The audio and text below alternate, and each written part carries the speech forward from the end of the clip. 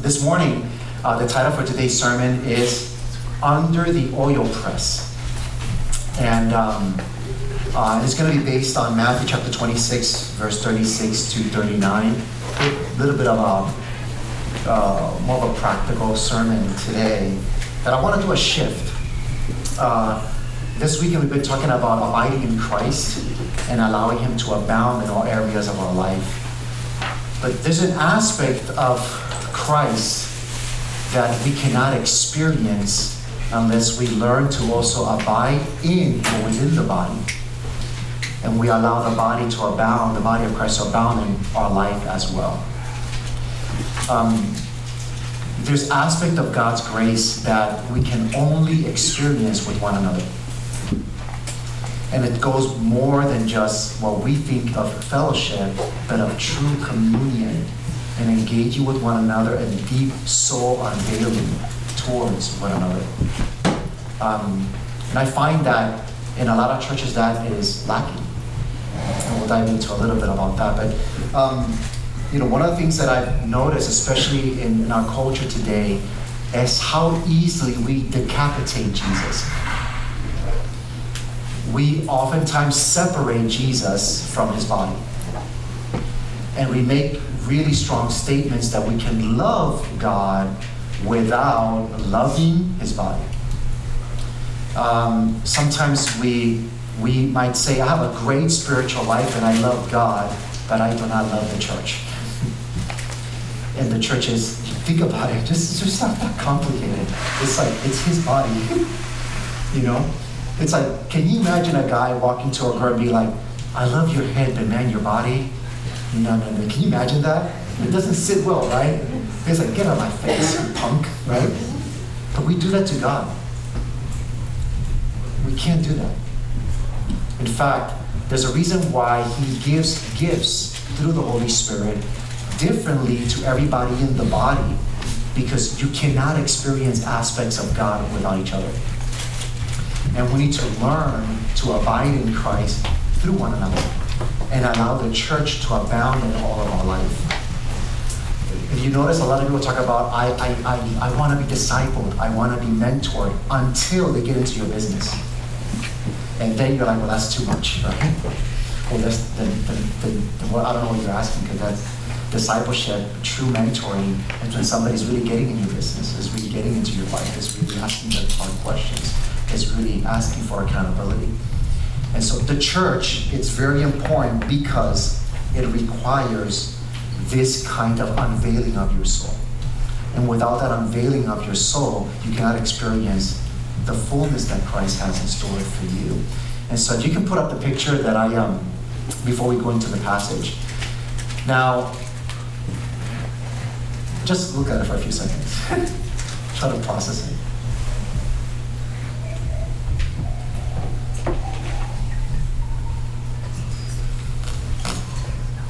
Okay, I think keep the picture there. But I was one of the things that I struggle with is despondency. Another word for calling it is depression. I know it might not seem like that because I smile a lot. But oftentimes people come to church with a smile, and there's a lot of things that they're hiding behind that smile. And however, I didn't know that what I was struggling with, it was depression. When I saw this picture that somebody posted on Facebook, yes, people still use Facebook today, especially if you're over 40 or late 30s. But somebody had posted this picture, and as I was scrolling, the moment I saw it, I immediately understood what it meant. I don't know if anybody has ever felt this, but nobody wants to be depressed. But when it comes, it's like an innocent thought. And it's really like self-focusing. It's really like you focus so much on yourself and on your circumstances or uncertainty that you just can't see anything else. And you kind of don't want to necessarily kind of do that, but it becomes an innocent thought that kind of might make you feel sorry for yourself or for something that you're going through. And it becomes innocent, but the more thought you give it, the more it takes over.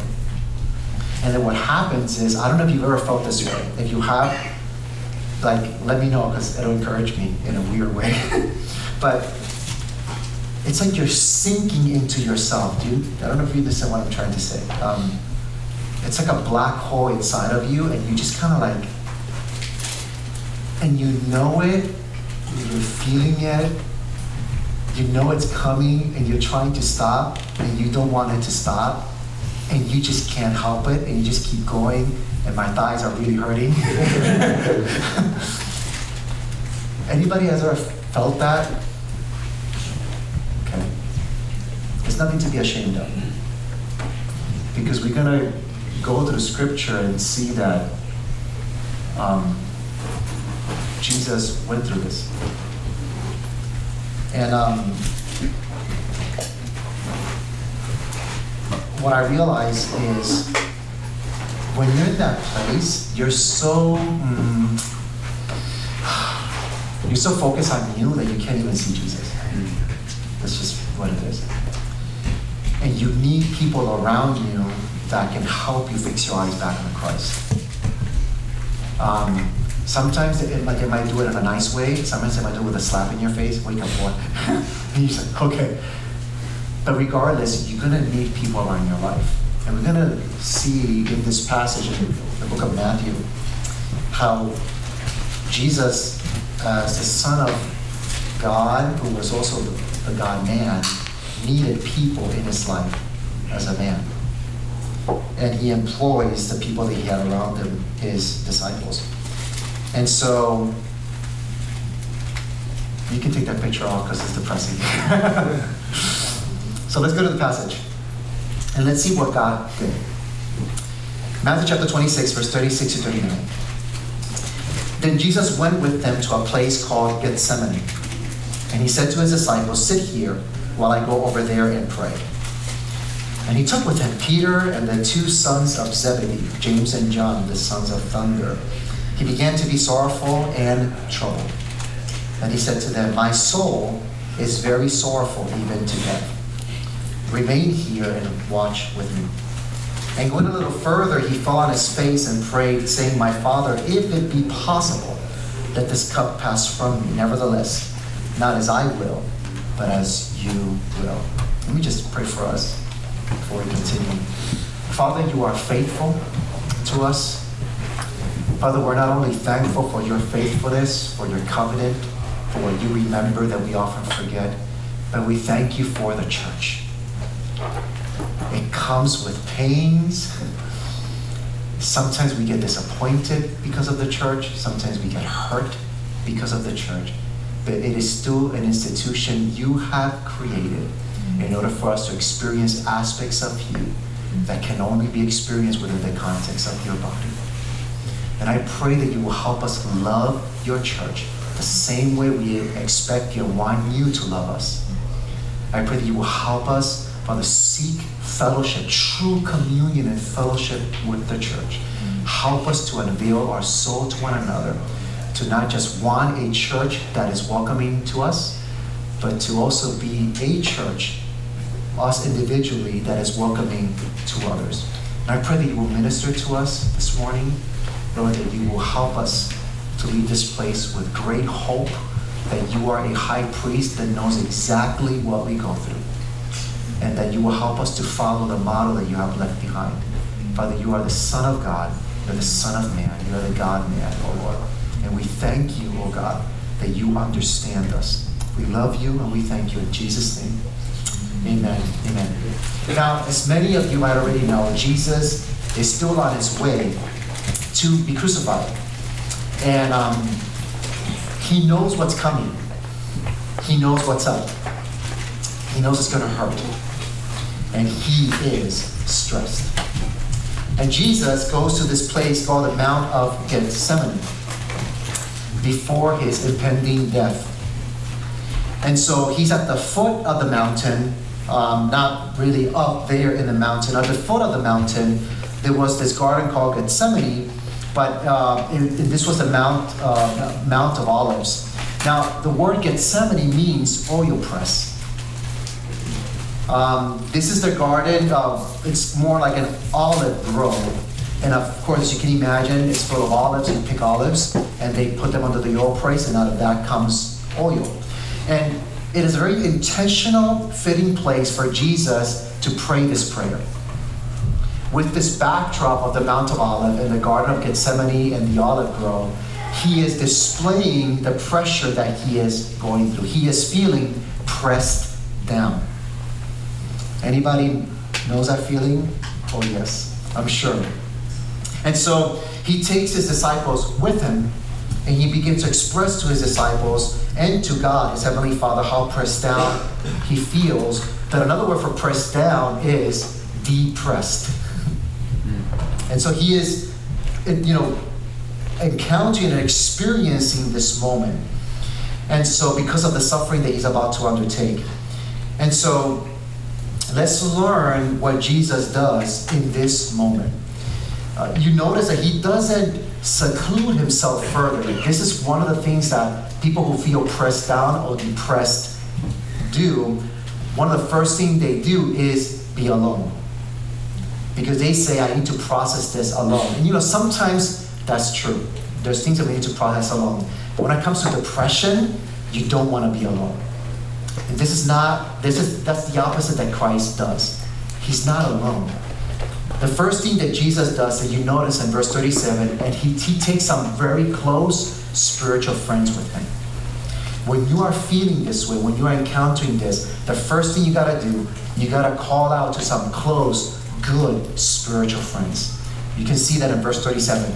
The Bible says, and taking with him Peter and the two sons of Zebedee, James and John. Now this is Jesus, the Son of God, God himself in all of his humanity. He did not go to God alone. He took some very close friends with him. In other words, he took his three besties. Who has best friends? Hopefully you do. I hope you do. You need best friends. We're going to talk a little bit about, what best friends should be or how they should be. And if you're that best friend, it's a challenge for you too. But he takes Peter, James, and John.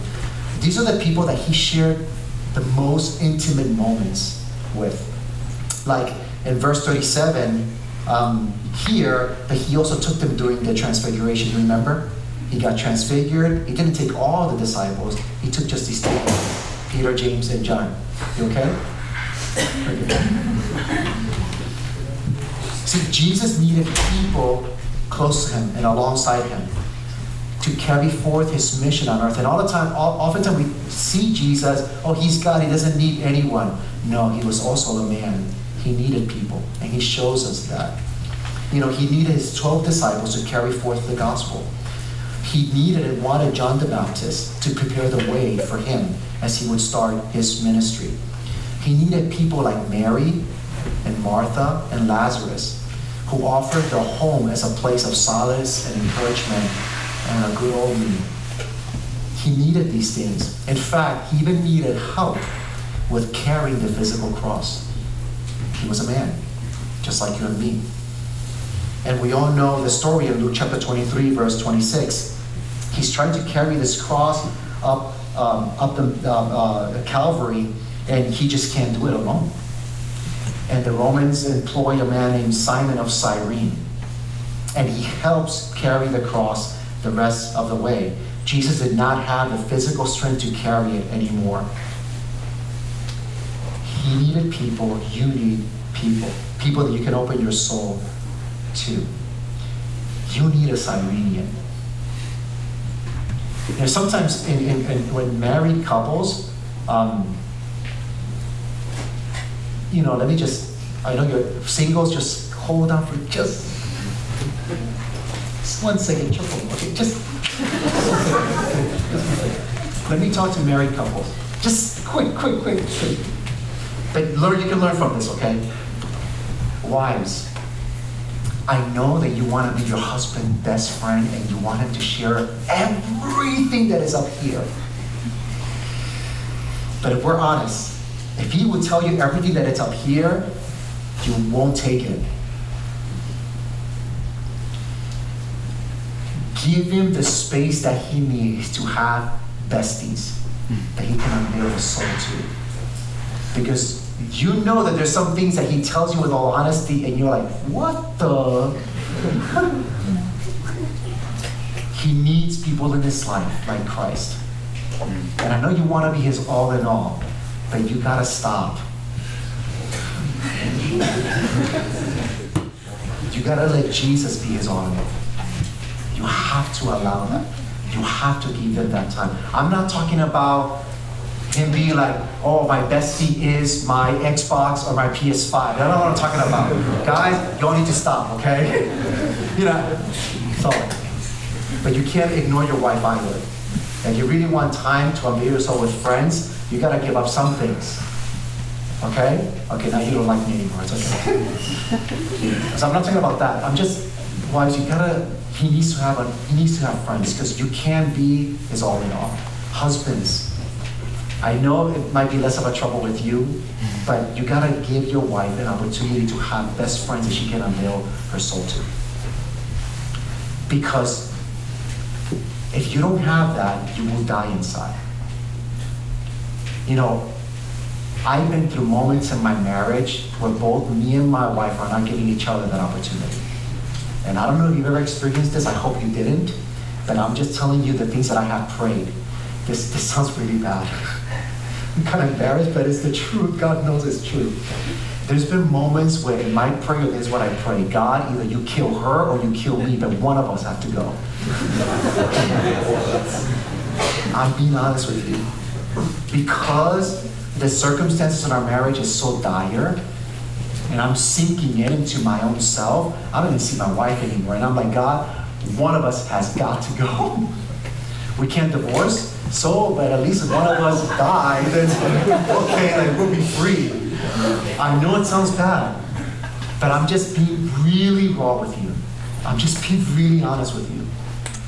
And it is in those moments where I needed someone to run to, because I was too blind, so focused on myself that I couldn't see Jesus. And I needed someone to say, wake up and smell the coffee, brother. Because you're just being too selfish right now. You need people around you. You need a Cyrenian. Trust me, you will have a much healthier husband and a much healthier wife if you allow this. You help them allow this in your life, okay? Singles, you need good, solid, spiritual, godly friends. And I'm being very specific. Spiritual, godly friends. You need friends like that, because you're going to need help to carry you in this Christian journey. We'll dive into that very soon, so I haven't forgotten about you, okay? Now, what is the second thing that Jesus does when he's under the oil press, pressed down, depressed? Notice that he opens his soul to his closest spiritual friends. In verse 38, he says this, my soul is very sorrowful, even to death. Now take a moment here, okay? This is Jesus, the author of life. He is the way, the truth, and the life. In him, all things hold together. Nothing exists without him. This is Jesus, life itself. And he's feeling so sad to the point of death. This is not an interpretation.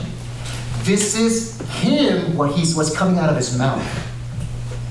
He feels so sad that he feels like he's dying.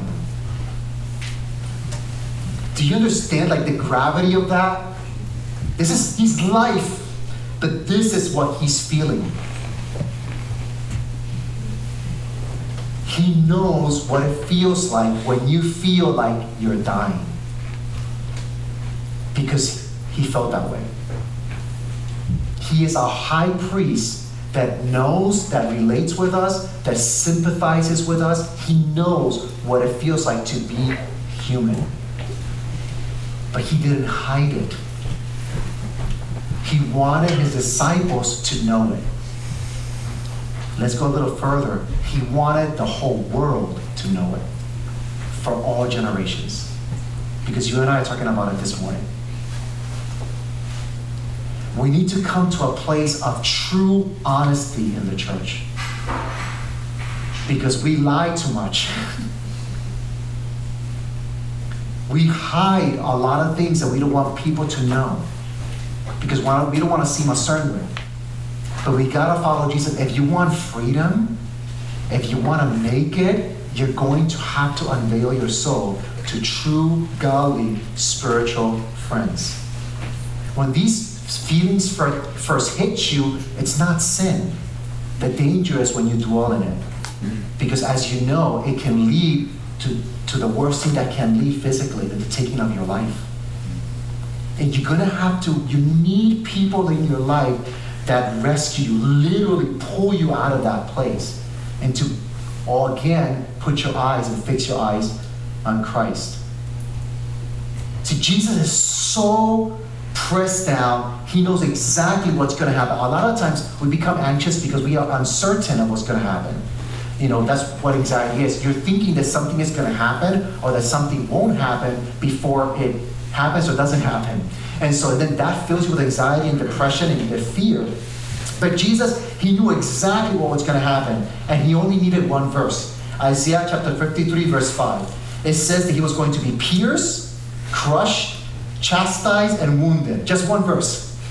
It says, but he was pierced for our transgression, he was crushed for our iniquities, upon him was a chastisement that brought us peace, and with his wounds we are healed. That's just one verse. If that's your destiny, you'll be depressed too. As a man, you think about it. As a man, if somebody would tell you tomorrow this is going to happen to you, be like, oh shoot. This is Jesus, the man. But that was not the greatest cause of pain for him. That's just physical. What's causing the greatest distress in Jesus' life is that for your sake, he was about to experience the entire wrath of God. His Father was going to smite him for your sake. He has been in relationship with the Father for all eternity. He has never experienced any negative thing of his Father against him. But the Bible tells us right there in Isaiah 53, verse 4, that he was going to be smitten by God. So that way you can have perfect fellowship with him for all eternity through what Jesus has done. The physical pain was bad enough, but the emotional anguish was worse. He was about to experience something that he had never experienced throughout all eternity. And you know that it was so unbearable, this pressure that he was feeling. It talks about sweats of blood. Think about, okay, this might look a little funny, but it's not funny, but you can laugh, it's okay. But think about, if you can try the hardest to put pressure in your head, if you think about it, there's so much pressure you're trying to put in your head. When you're lifting weights, you're like, so think about it. That your capillaries pop, and then you're sweating blood. Think about the physical anguish. This is what's happening to Jesus physically because of the pressure that he is under, that he's about to experience because of the cross. So you can have life. He knows what it feels like to be you. He knows that. You can't do this alone. You have to learn to open your soul to one another. We have to be a church that learns to fellowship and commune with one another beyond fun. You see, church nowadays is more of a social club than a place where people can unveil their soul. And we call it fellowship, right? Let's have fellowship. Well, what's fellowship? We go out and eat at a restaurant, right? What's fellowship? We hang out, we play volleyball. I don't know what you guys do here, but in Atlanta they play volleyball, Volleyball, yeah. And so that we're having fellowship, woo, baby, just have fun, right? But deep down you're dying. You know what's also fellowship? Hey, have you tried this new brewery? Because in Atlanta, it's filled with brewery. Try this, try that. And all that, right? Wow, we're having so much fun. This is amazing, bro. You're my bro. Yeah, I'm your bro. Oh, you're my sis. I'm your sis. Okay, fine. I'll go there, right? We go on vacations together. We watch games together. Super Bowl, we drink together. We eat together. And that is the extent of the fellowship that we as a church have. But the fellowship is more than that. It's not just that. It's more than that.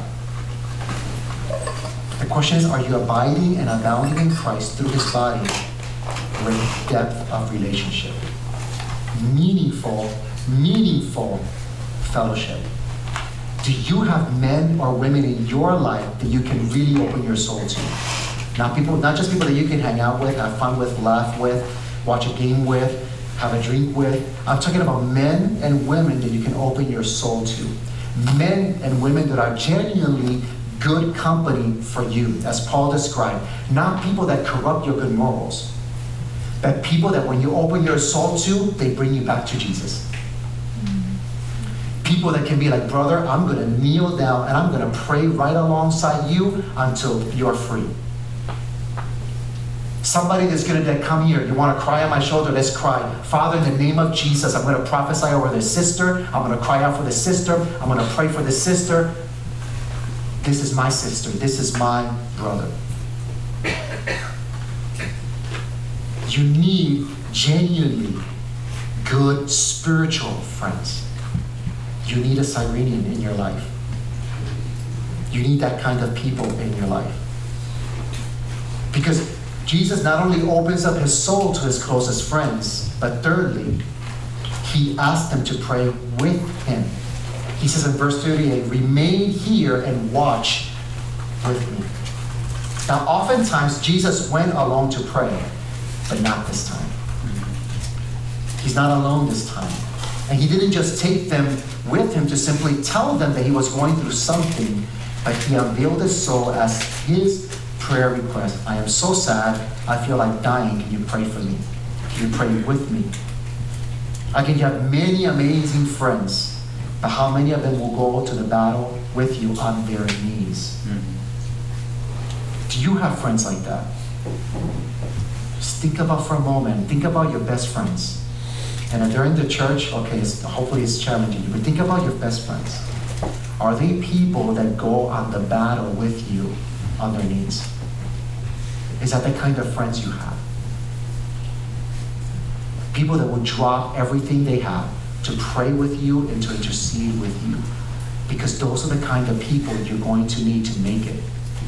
I'm not saying that they're not great friends. I'm not saying they're not amazing friends. But if we're going to follow Jesus' example, right, do you have a Peter and a James and John?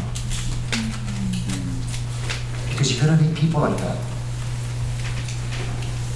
That goes beyond.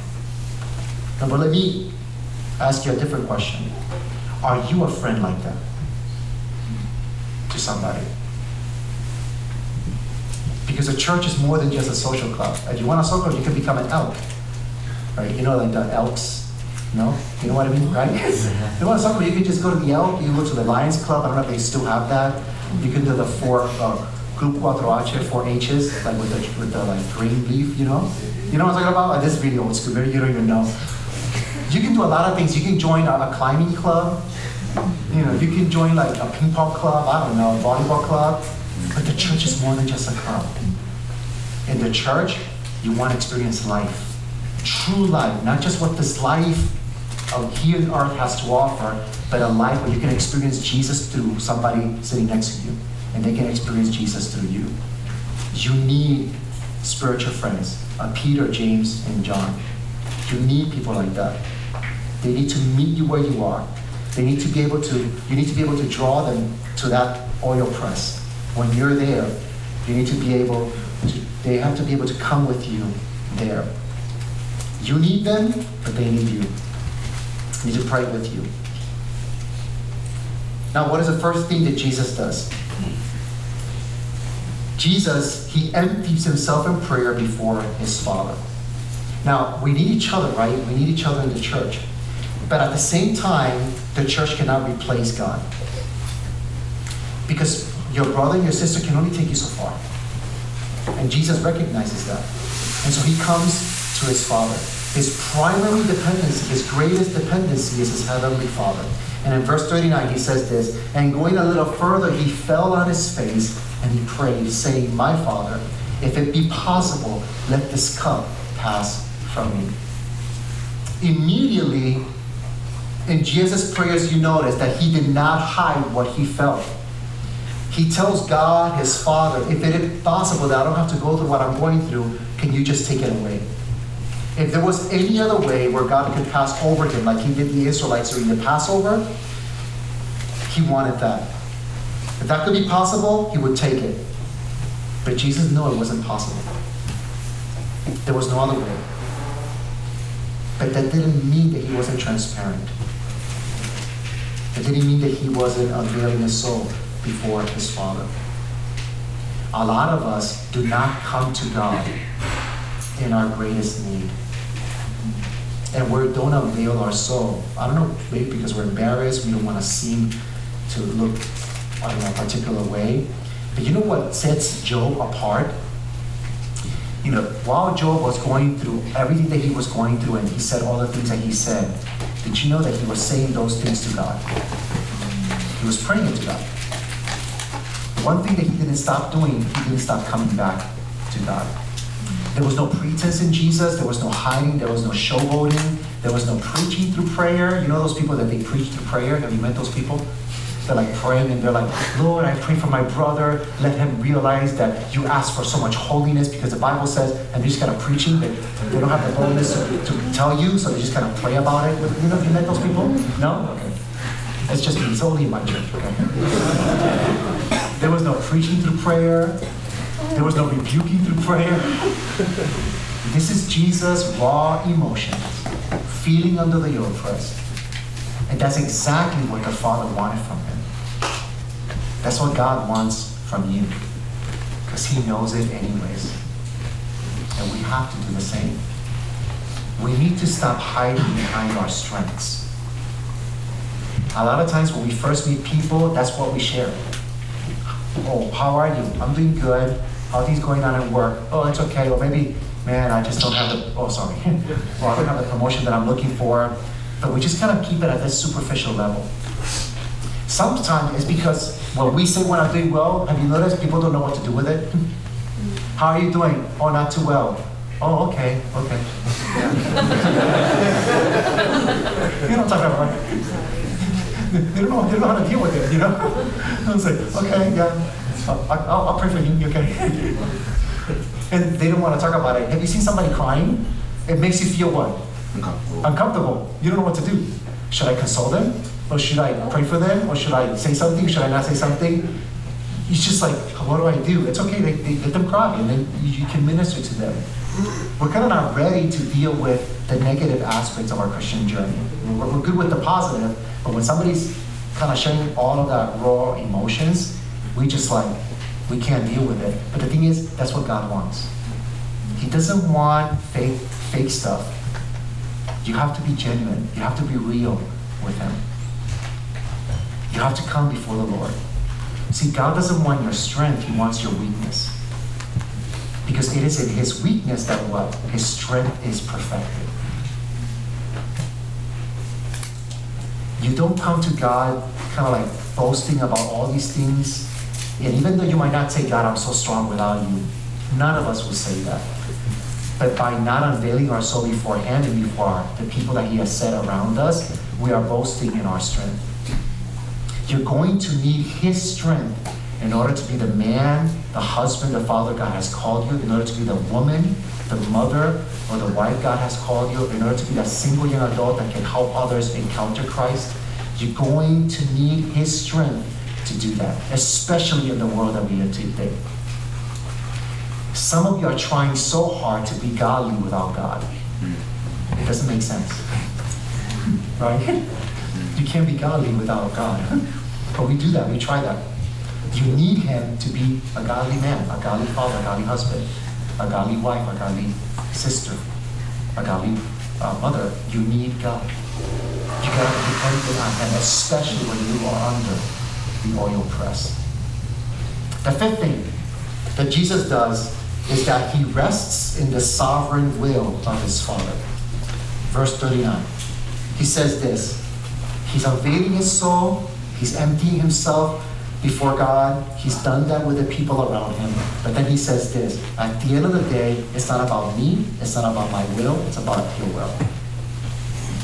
And one of the reasons why we so often succumb under the pressing oil of depression or anxiety is because things didn't work out like we wanted them to.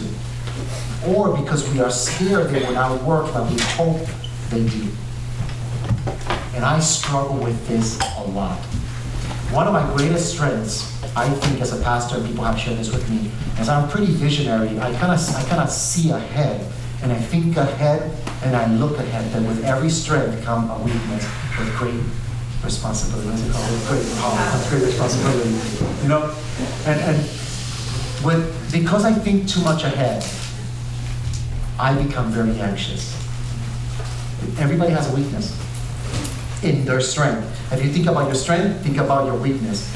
And God can use that strength for his purposes, but the enemy can corrupt that strength and turn it into a weakness that becomes a downfall for you. And so you have to become very aware of that.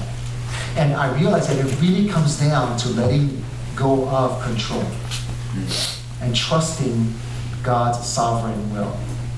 That he knows more than me. He knows better than me. He loves me more than I could ever love myself. Do you trust that? Because when things don't work out the way we expect them, we no longer expect it the way we no longer trust that God is loving us through that. I'm not saying it's easy. That's not what I'm saying. I'm saying that can we trust him? Can we trust in his love? Because when he sees me, he sees my eternity in mind. Even under the oil press, even when I am at the weakest. See, Jesus could have taken control of the situation right here in Gethsemane. He could have done something. He could have stopped Judas from betraying him. He didn't have to go through that. In fact, just a few verses after in a passage, he tells us that he could have stopped it.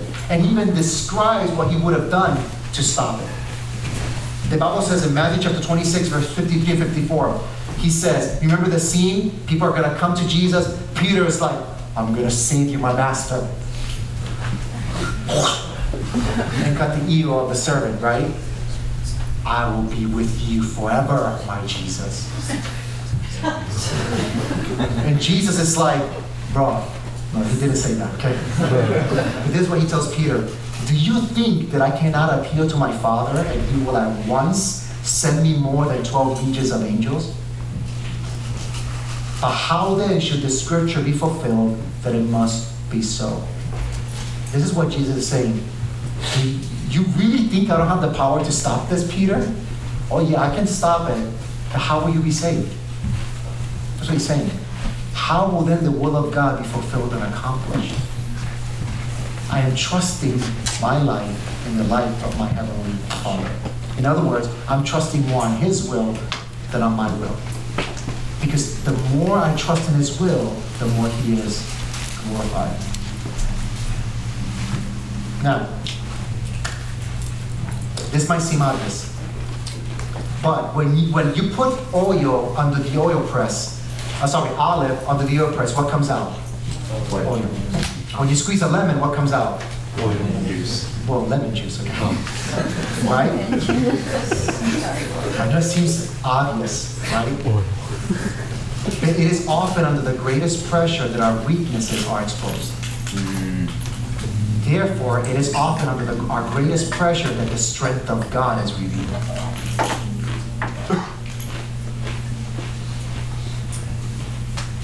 When we are under the oil press, his strength is perfected and shown. We need to allow ourselves to be under that oil press so the will of God is revealed in our lives. We need to surrender our soul and unveil our soul to one another so we can begin to see what's our weaknesses. And we begin to see the strength of God perfected. On Friday, I was sharing how my marriage, we were in World War III. And I don't remember what I said, but if you remember, I was praying to the Lord. This is before I was saying either you kill her or you kill me. So this is before that. But I was praying to the Lord, God, you duped me. The wife that you give me, I have never felt so angry. Remember I was saying that? And then the Holy Spirit spoke to me and said, oh no, she is not causing you to be that way. I'm just using her to reveal what has always been in there. I was under an oil press. And my oil was coming out. And what God was doing is revealing something about me that he wanted me to change that I would have not been able to change unless I was under that oil press. So that way he can then show me through his strength that he can still keep our marriage together even when it seems like it's going to be over. By God's grace, we've been together for almost 18 years. And I still pray that the Lord will give us strength to still be together until we go to heaven or one of us die. But not because I'm praying for it. Okay. But because it's his will and we submit to his sovereign will. Look, your career is not going to pan out the way you expect it. Your life won't pan out the way you want. Your kids, I know that you're seeing them and they're going to be this and they're going to be that and they're going to be this, whatever. It's not going to happen that way, I guarantee you. But can you trust the Lord? Can you in those moments unveil your soul to the people sitting next to you? Are you that kind of a church? And I mean you as a person that someone can unveil their soul to and you can lead them in prayer to come before the Heavenly Father. Just like Jesus was coming before his three besties, Peter, James, and John. Will you overreact when your kids are sinning? Or are you still going to trust them into the hands of the Father? So I want to encourage you, when you go through the oil press, learn to rest in the sovereign will of God. So I want to leave you with these 5 things. 1, under the oil press, you got to bring some godly friends with you. 2, unveil your soul to them. 3, ask them to pray with you and or intercede for you. 4, come with all your raw emotions before your Heavenly Father in prayer. 5th, rest in his sovereign will for you. Let's pray. Lord, as painful as the cross was for you, as painful as it was for you to experience the wrath of your Heavenly Father for our sake, I can only say thank you. Thank you that you have done all of that for us. Thank you that you even show us a model to follow when it comes to going through those pressure moments in our life. I want to pray for renewal, Lord. Let this church be a church that has true communion and true biblical fellowship. Let this be a church that goes beyond the social aspects of church. I pray that this church may be a church that looks different than the clubs out there. I pray that when people come from the outside, they may see that this is different, that church is different, that it is your body, that through the body they can experience your presence. I pray that the men in this room, the women in this room, may be people that unveil their soul before you and before one another. I pray that they may not be afraid to unveil their soul. And I pray that when people unveil their soul, they can be ready to draw them to you, to speak truth when needs to be spoken, to exercise grace when needs to be exercised, but to be people that fall on their knees to fight the battle alongside each other. Let it go beyond vacation. Let it go beyond hanging out. Let it go beyond golf and playing. Let those things happen, Lord, but let it get deeper. Let there be true, meaningful relationship. So Renewal Church can be a church where you abide through the body and when you are abounding in every area of your life, their life, so they can experience you in all of who they are. Father, I am sure that there's people here that struggle the same way I do, with depression, with anxiety. There are people here that have trauma from the past, that are trying to get past that. There are people that perhaps are experiencing through trauma right now in the present, they don't even know it. I pray that they may stop for a moment. They may not just go through the motions, and they may seek the help of a brother or sister in Christ that can stand alongside them and fight the battle together. Let this church be and go deeper in you, because we want to experience all that you have for us. Help us, oh God, to go under the oil press and come out the other side in victory. Father, we love you and we thank you. Raise us as a church. In Jesus' name.